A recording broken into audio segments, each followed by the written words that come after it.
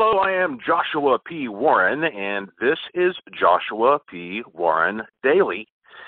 Yes, and that countdown to Halloween, I started investigating spooky places when I was just a teenager. I published a book of fictional, scary short stories and poems when I was about 14 going on 15, and because of that, I earned a job writing articles for the local newspaper, the Asheville Citizen-Times. So before I was even old enough to drive, my parents would take me around to places like Helen's Bridge or some old haunted house in Madison County out in the sticks, and I would write articles about this stuff. But honestly, I never really got to see anything too ghostly myself. And this went on for years. I mean, I would see things that might be ghostly effects here and there, but I never saw a ghost until I was in my early 20s.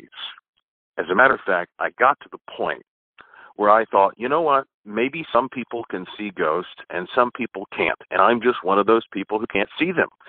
I don't have the right rods and cones or something, and the firing of my brain synapses is a little off. I just couldn't figure out why that I would go to all these places and not see anything. But yes, it finally changed. And, to me, this is a great example of just how truly rare paranormal phenomena can be. You get the wrong impression sometimes when you watch these television shows, and every single week they're cranking out a new bit of ghost footage. Well, it's hard to believe that you could have such fortune, considering we call it paranormal, because paranormal means beyond normal. It's not normal. It doesn't happen all the time. That's why it's so difficult to pin it down and to document it and to prove it. So here is what led up to the first time I saw a ghost. I was contacted by a college-age young lady who actually had seen me speak at one point, and she moved into a little house in Asheville by herself.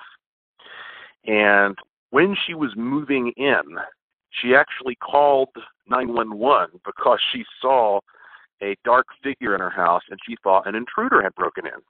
And, of course, the cops came, but they didn't find any evidence of that. So right off the bat, she knew there was something fishy going on.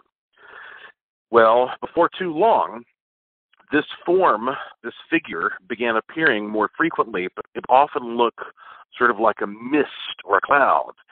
She was freaked out by it, but her friends thought it was pretty cool. They would come over and they'd have sleepovers, and they'd take pictures sometimes of this thing. And I'm telling you, some of the craziest looking pictures I've ever seen came from various people who photographed this big misty thing that would fly around this lady's house. As a matter of fact, if you've never seen those pictures, if you go to joshuapwarren.com, you can click the link there to the Gallery of the Strange in the top menu, and under the world's wildest ghost photos, I'm pretty sure I've got at least a couple from her house. So anyway, this form started appearing, this misty thing, more regularly. And then when she really started getting afraid, however, was when this thing appeared in her bedroom. And then one night she woke up, and it was in the bed with her. That was it. That was the straw that broke the camel's back. She got the heck out of there, slept in her car. She called me and she said, I am moving out of this house if something cannot be done to get rid of this. And I told her, I said, well, I'm not a ghostbuster. I'm not an exorcist. I can't guarantee you that I can stop the activity, but I'll be more than happy to come over and study it, and, maybe I'll have some suggestions for you.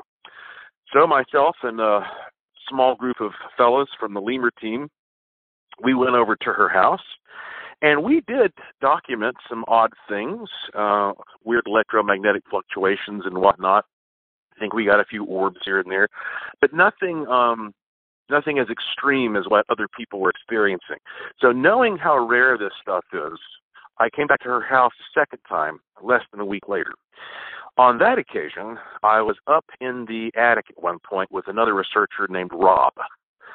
And I just so happened to be in the attic because I was going around from room to room taking background field measurements. And again, if you want to know more about how to do that sort of thing, I have an online course on my website there as well.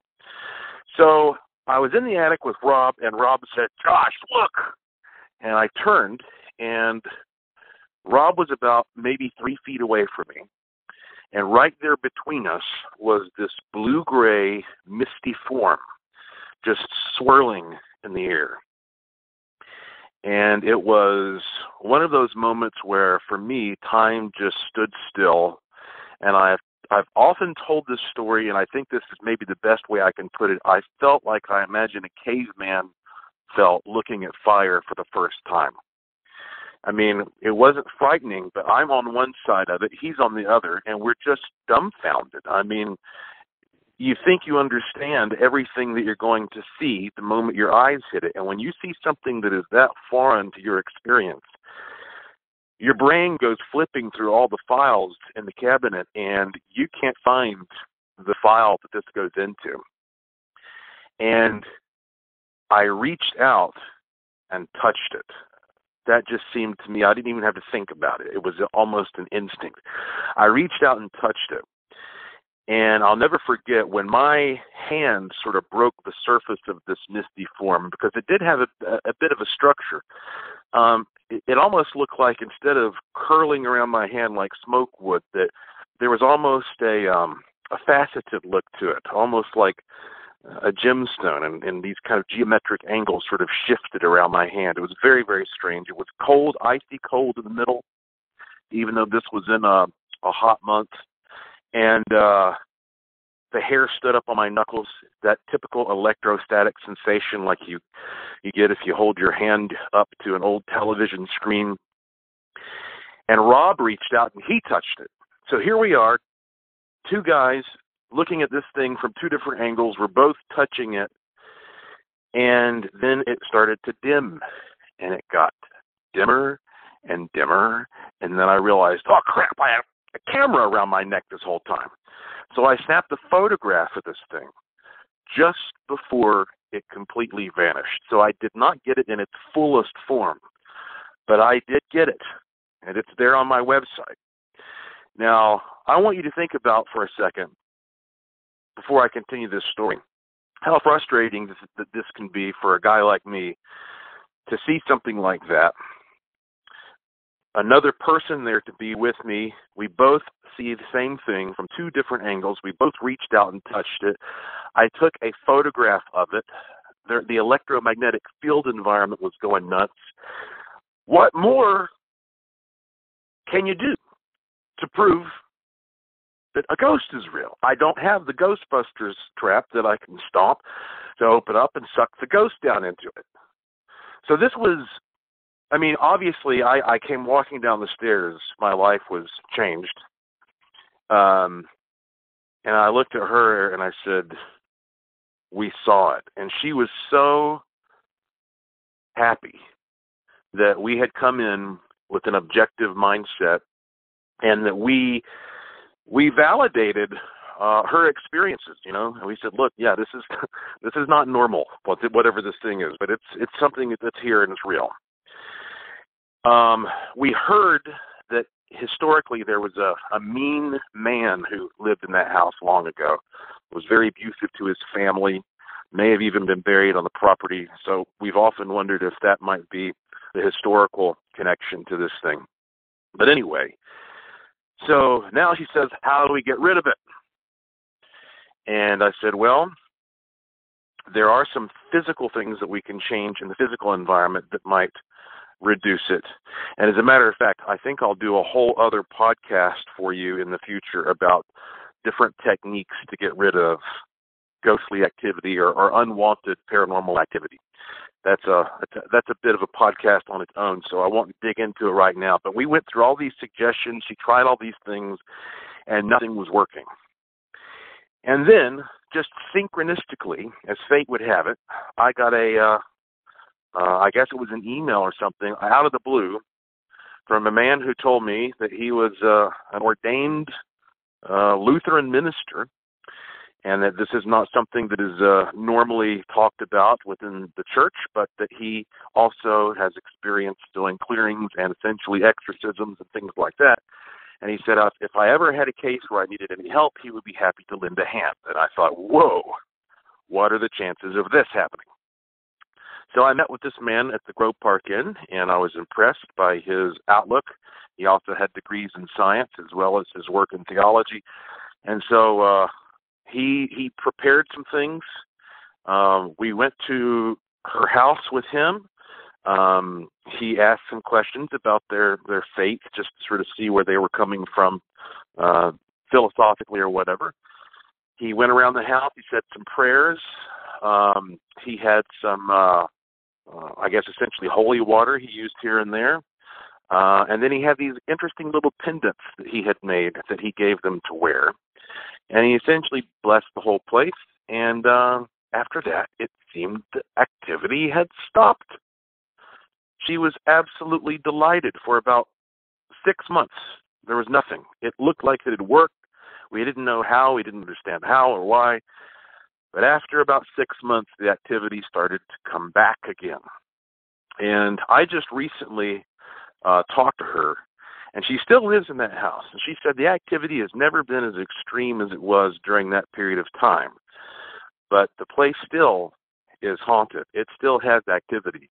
But she really loves the place. It's a true home for her, and I don't see her moving anytime soon. But the point of that story is sometimes, no matter what you do, you just can't get rid of activity. And it may be just that, we don't understand exactly what we're dealing with. That's part of the problem. Also, I think a lot of it has to do with the location. And then also, you do have this weird phenomenon of, you hear about haunted places, but there also are what appear to be haunted people. People who just sort of get attachments, or maybe they are, for one reason or another, especially desirable to some kind of a spirit. And so, sometimes a person can go wherever he or she wants, and they just will continually pick up these little predatory spiritual things. So, that was for me a huge, huge moment. Seeing a ghost, touching a ghost, photographing a ghost. And at that point, I had no doubt that I was studying something that was real, something that was valid, and I was more determined than ever about the path that my future would take. So, on the other hand, that time when I saw that ghost, I can't tell you for sure that was the spirit of a dead person. I can tell you it was a misty form swirling in an attic, and I think that would fit the bill for what most people would call a ghost. It was on another occasion, however, that I spent the night at a place where I had another life-altering experience, where I came into contact with a spirit that was obviously a conscious entity, conscious, interactive, aware, disembodied entity. That is freaky. As a matter of fact, I swear to you, I just got a cold chill thinking about it. It's like ice water down my back. So I'll be telling you also about that in an upcoming podcast as well. So I hope you're enjoying these stories. I've got plenty to tell. I'll keep them coming as long as you keep listening. So again, please visit my website, joshuapwarren.com. Check out the Gallery of the Strange. Check out some of the stuff in my Curiosity Shop. And I still got some of those brand new sigil wands that I'm going to only sell for a few more days. If you're interested, click the little icon of the wand on the top right-hand corner of my homepage. Thanks for staying curious. Talk to you later.